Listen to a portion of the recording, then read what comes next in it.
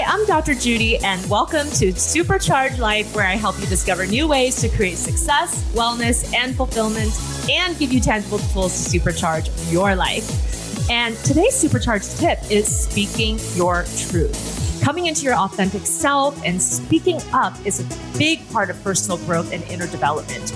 It really takes a lot of courage to use this skill, but when you do, you and those who hear your message will reap phenomenal benefits. No matter where you are in life, speaking your truth will help you to move forward in your career, create authentic and supportive social circles, and bolster your self-confidence and self-esteem. And my guest today is a young woman who is such a wonderful role model, and she has done just that. She is charging forward with an important mission and message and advocating for resources for people suffering from domestic violence and abuse.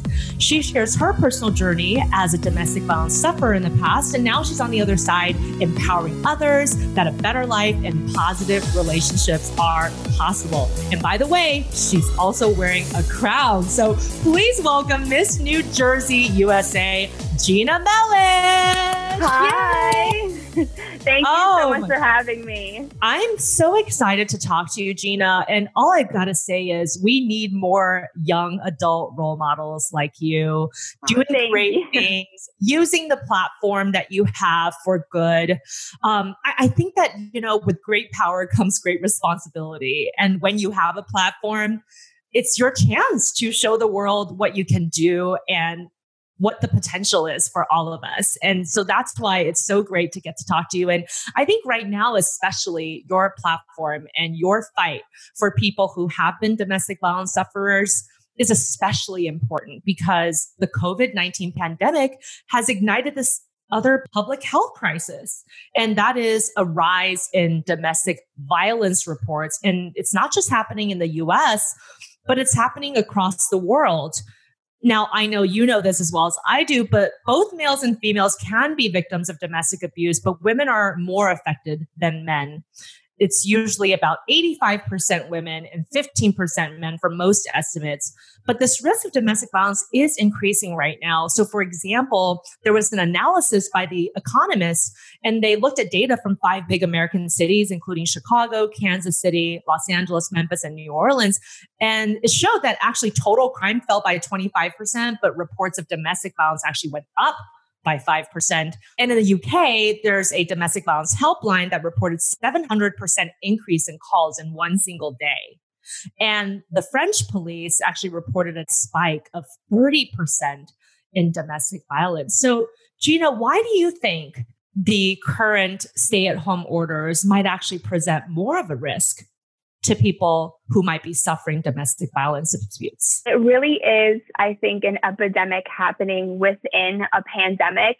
And right now it is creating an environment where so many victims are co-quarantined with their abusers. It really is so important that we realize that, there are a lot of people that are able to reach out to hotlines and they are able to connect to police enforcement, but there's also that limitation where a lot of the times people's privacy is taken away from them because they are co-quarantined with their abusers. So that's where other resources can come in as well to kind of eliminate that, because so many reports go unreported. So many cases go unreported. I think it's true that the statistics that we have are probably a gross underreport because a lot of people don't talk about this. And I know that you have your own personal discovery of this. And for a long time, I know you've mentioned that you were in denial and didn't really face it until you were basically mandated to go to a seminar where people were talking about it and sharing their stories. So can you tell me a little bit about that day, why you had to go to that seminar and what you learned? Yeah, so I found myself in an abusive relationship for about 3 years at that time. And isolation was something that I really fell victim to in my unhealthy relationship. And I wanted to go out for a sorority and just have something that was just for Gina that, I could go to and it was only for me. So I went out for a sorority. I was a freshman in college and fell in love with Alpha Sigma Tau. And one of the events that we had to go to was a mandatory workshop for the One Love Foundation. And I had no idea what it was. I just knew I kind of had to show up and show my face and be there as the good sister does. So I showed up and I sat down, and the workshop was so parallel to my own life.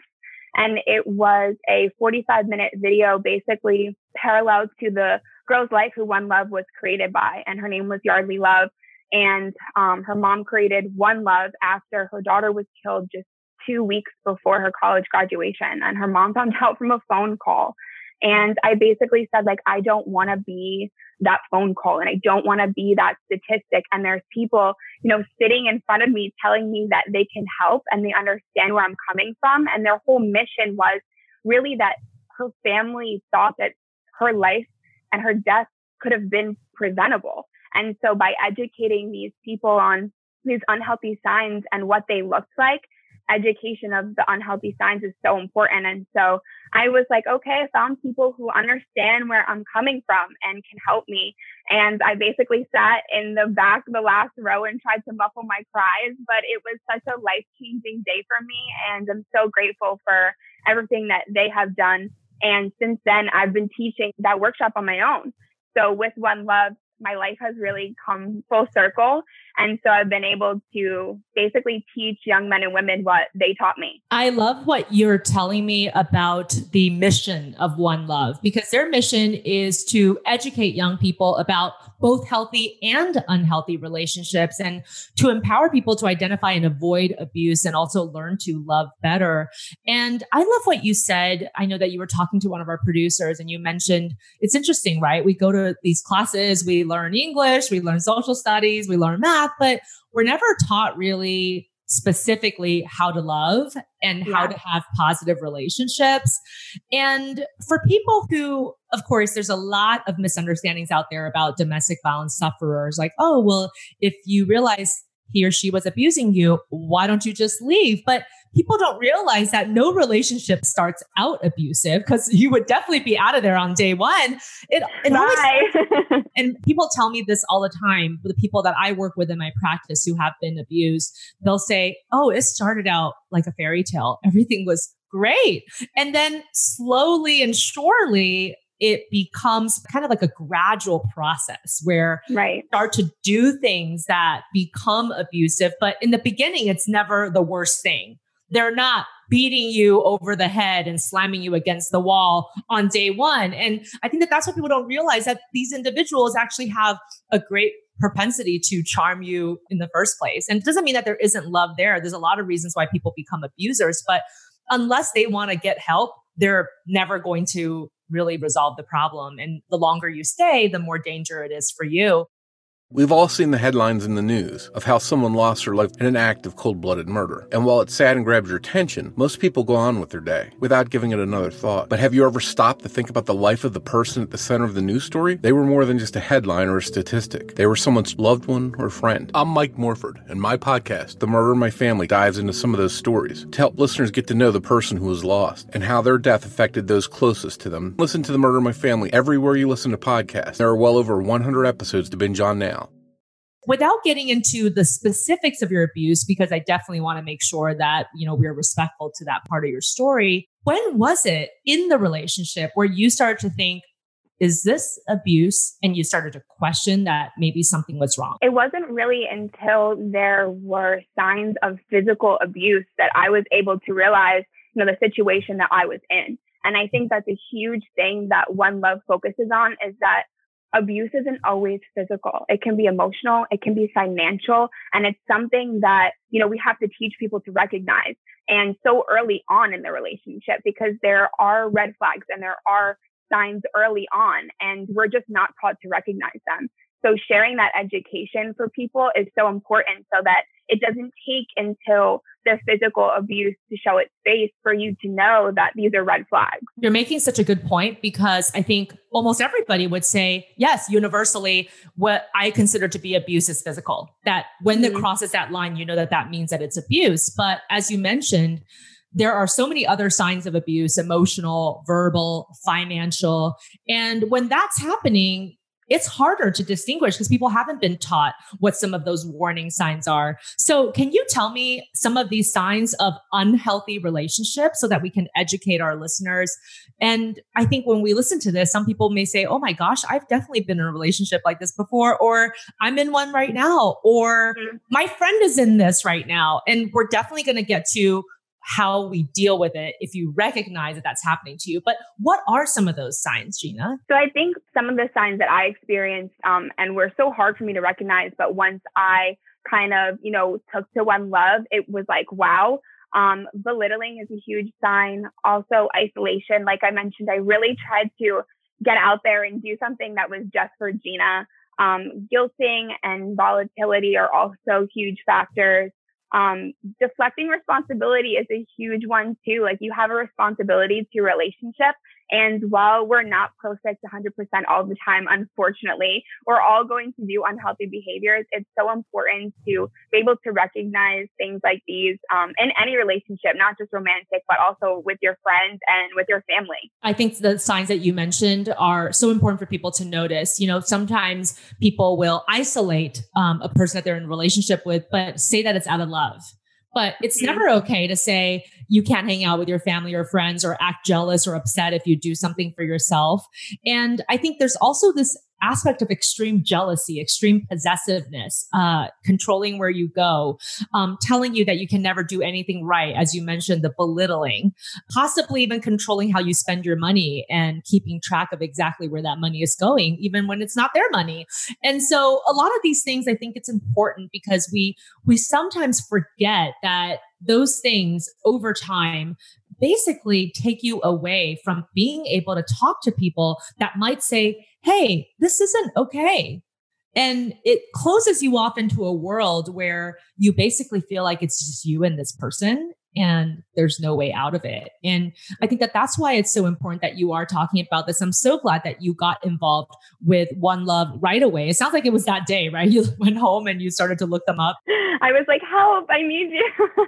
Yeah, that's such an amazing sense of comfort, knowing that someone had been through this and this is what they dedicated, 6 years at that point. And they just had their 10-year anniversary and have been able to educate over 1 million students. So they were definitely vetted and did their research. And I was like, hi, help me over here. I'm one of your million. Yeah, it's great. I love the fact that the mission of One Love too is to teach people about what healthy relationships look like. So what have you been telling people as you've been running these workshops and talking to people? What are the signs of good relationships, positive ones that are worth investing in? Yeah, so it's so important to contrast the bad with the good because, of course, relationships are all about fun and love is such an amazing part of our lives. So some of the healthy signs that we talk about are comfortable pace, which obviously contrasts the intensity and the fast pace. Trust and honesty, which I feel like is a given, but sometimes it's not always there. So it's so important to talk about that. Also independence, respect, equality, kindness is a huge one too. That is so important, but just doing little things to, brighten someone's day is so important in any relationship. Taking responsibility, also healthy conflict because, we are not going to be perfect all of the time. And, sometimes it's really important to be able to talk about things together, and really compromise in a relationship. I think that's important for any relationship. And of course, fun. Every relationship needs some fun, and whether it's romantic or with your friends, that is something that is so important. So, these signs, while some of them seem easy to recognize, I think it's so important to always mention them because sometimes they can get overlooked. I'm so glad that you're talking about these signs of healthy relationships because sometimes I will see people making a list of all the things that they want in a relationship. They tend to be very superficial things. I want him to be 6'2" and I want him to have a nice body. But those types of things are not going to actually, they're nice when they happen, but they're not going to actually make for a very solid relationship per se. You're looking for qualities in people, things that will stand the test of time.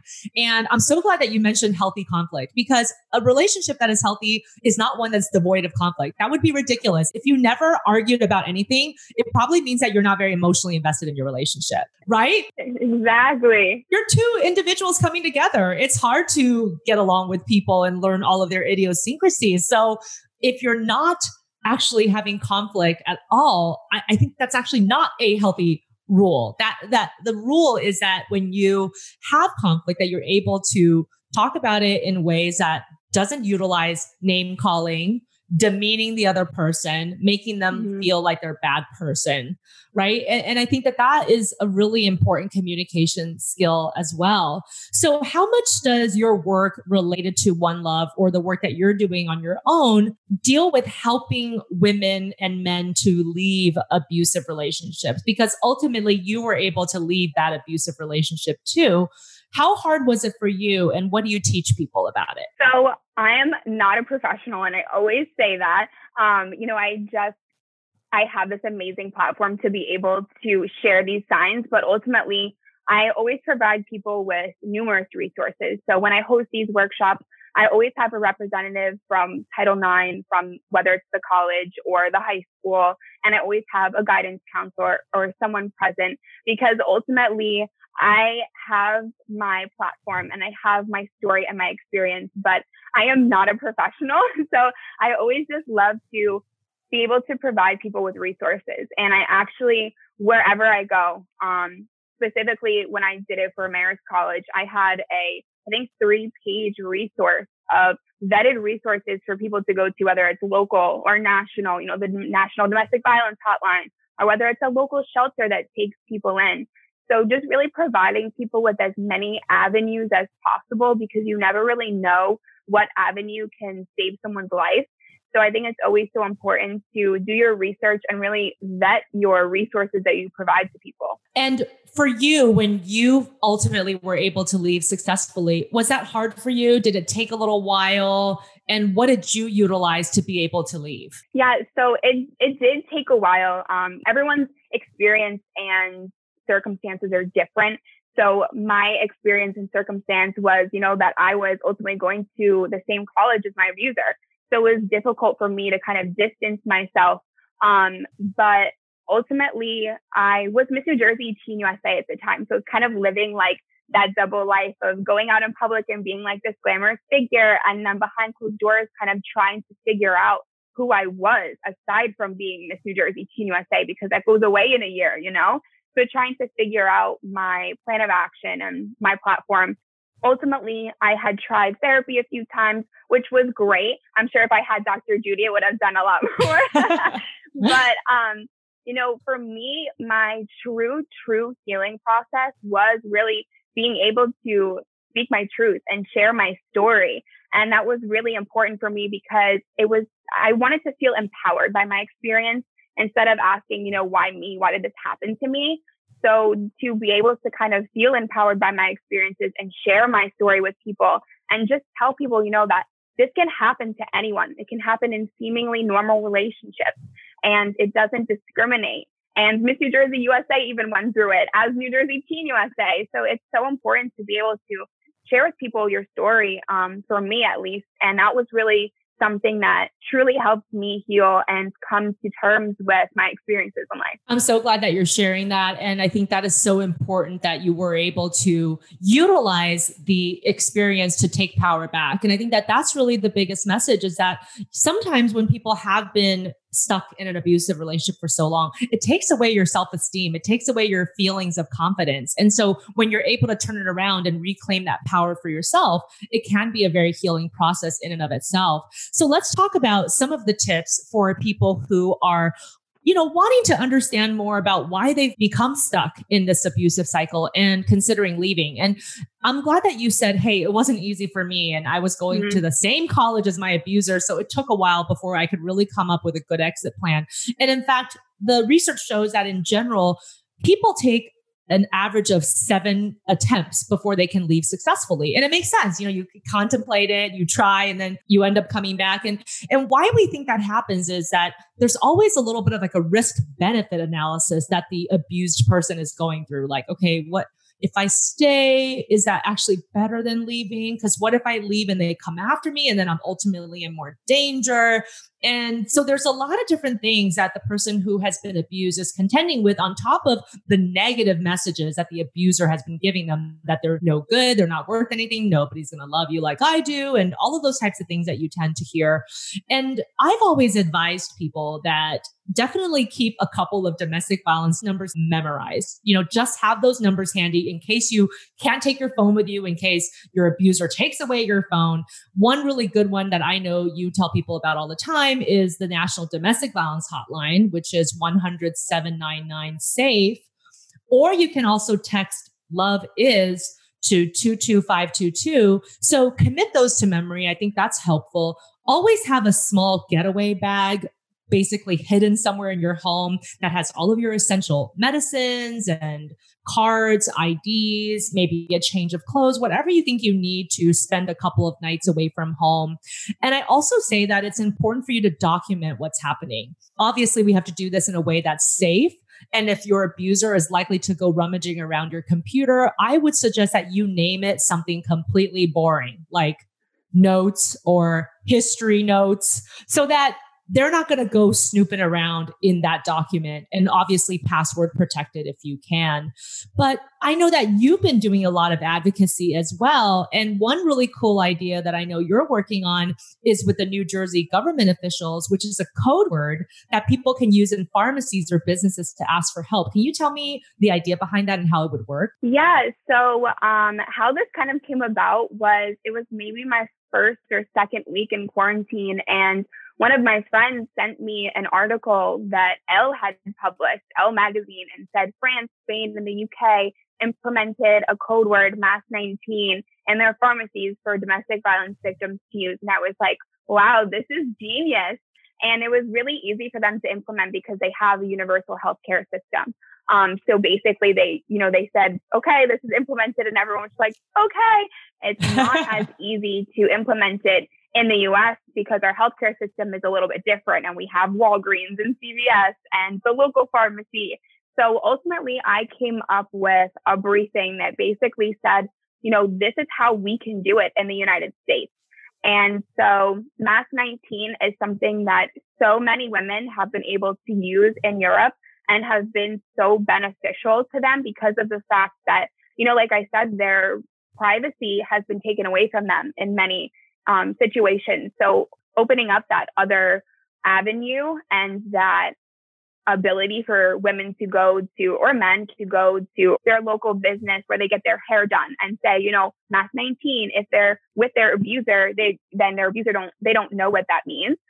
So ultimately, I created a briefing for local businesses that want to participate, and also briefings for the local police department, because they're going to respond to whatever call they get, but it's so important to kind of vet police on the fact that this is happening around the world. And if they do get a call to a pharmacy, they know what's going on. So it's been a very long project, and I've been working with amazing elected officials, but ultimately, we're in COVID-19, so a lot of things slip through the cracks, but it's been amazing kind of, after hearing a few no's, like hearing yeses. And it's so encouraging that there's so many people that really do want to open up this avenue to victims. Gina, I think it's so cool that you are rallying public officials and government officials, creating briefings for them. That is amazing. I was not doing that at your age, but honestly, I didn't know I could either. I'm a fashion major, so I never thought I would ever be in politics. I think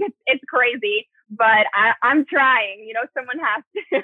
And you know what? The most cool campaigns and things that really transform our community have come from the ground up, from one individual who really believes, and then they enlist a community of individuals, and they enlist the people in office who can do something about it and get the word out. And just good luck for that project, because I do think that it would be helpful if more employees were educated on domestic violence. So while there's obviously some pros and cons with trying to implement that in the States, which you've already discussed. I think it's a great idea to try because it's intimidating for somebody who's been abused to think, oh my gosh, I'm going to have to show up at the police station to make a report, right? So this idea of just going to the pharmacy and picking up some shampoo and being able to make a report in that way, I think that removes a barrier for some of these individuals to finally speak up. I want to move on to our supercharged secret of the day, which is to speak your truth. Gina, you are somebody who speaks your truth despite probably some fear in the beginning. Wow, do I really want to disclose this about myself? What will people think about me? Will it really do any good?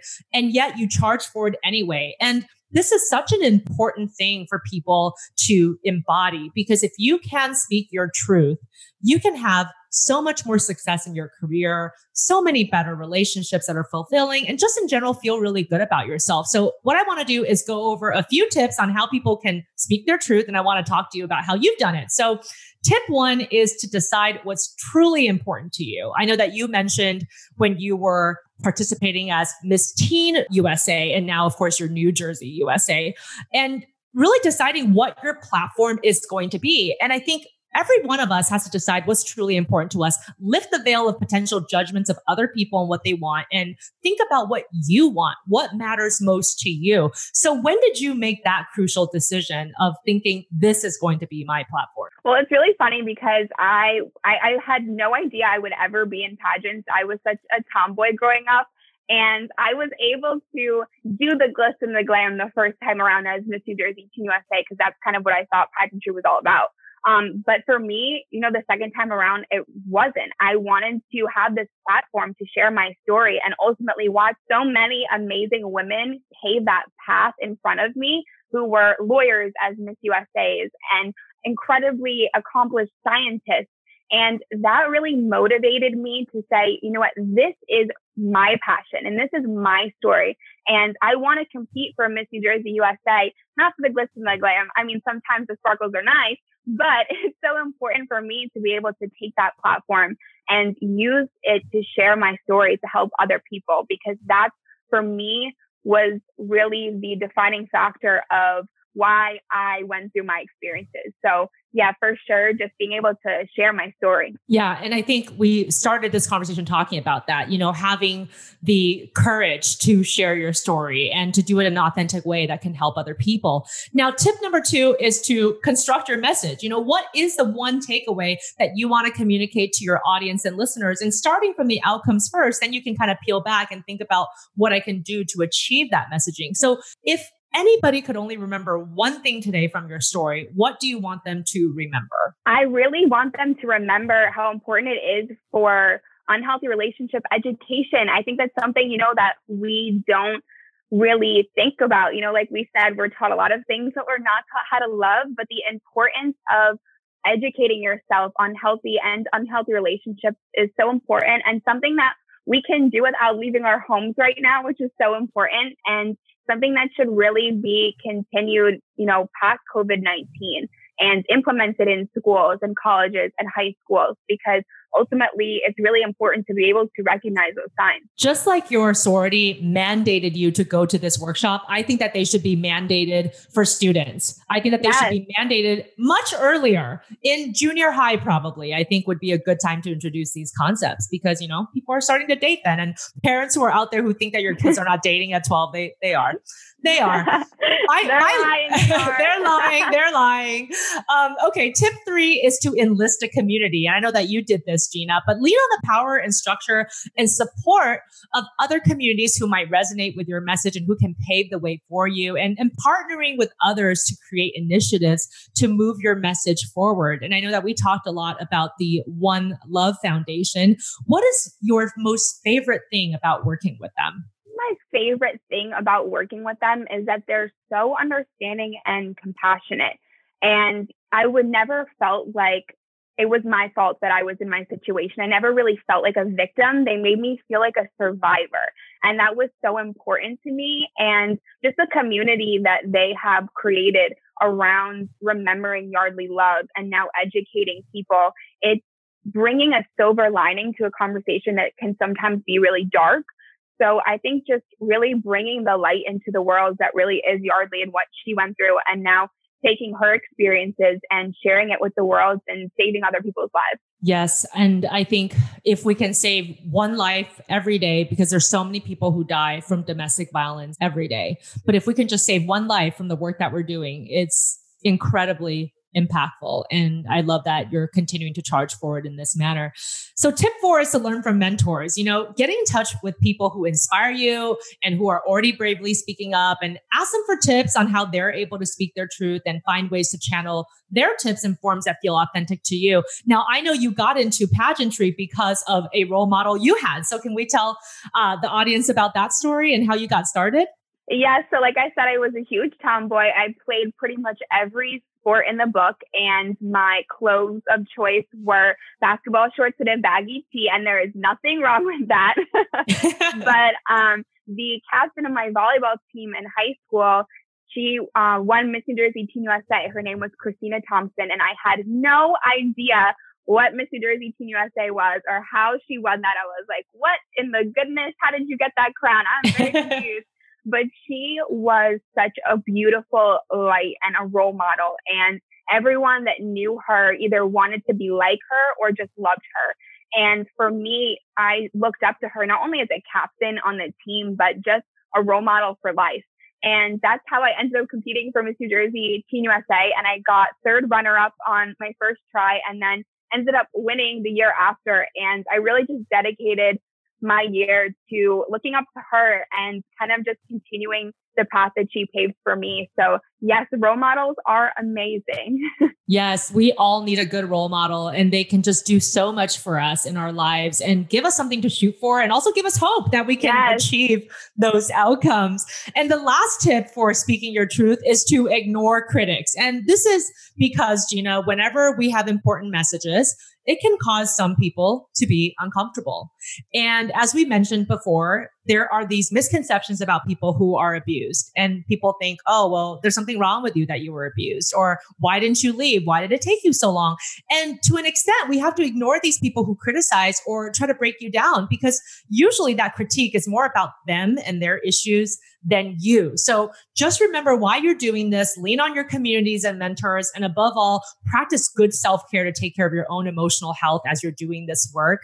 And I actually wanted to end on this critic concept, because I think that there's a lot of misconceptions about people who participate in pageants. And these are people who usually have no knowledge of the pageant world and exactly how it works. So what do you say to that? I mean, when people criticize or maybe seem like they're making a judgment about, well, why do you care about Miss Teen, or why do you care about Miss USA? What would you say to people about what that world is really about? I really think that the Miss Universe organization is really changing what it means to look like and be like a modern day woman. Because normally, typically, people think that, people can have beauty and brains at the same time. But I think that the Miss Universe organization is really stepping on that criticism and just showing that a woman's beauty can be in her intelligence and her bravery and her courage and her ambition.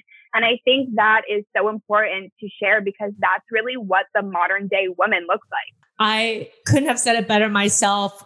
Gina, you have so much depth and experience and wisdom already, as young as you are. And I'm so glad that we're able to talk about this, because people, if you're trapped in a toxic relationship, speak your truth. If you are stuck in a dead-end job, speak your truth. If you have a brilliant idea, speak your truth. Your voice holds power and no one can take it from you. And that is today's supercharged secret.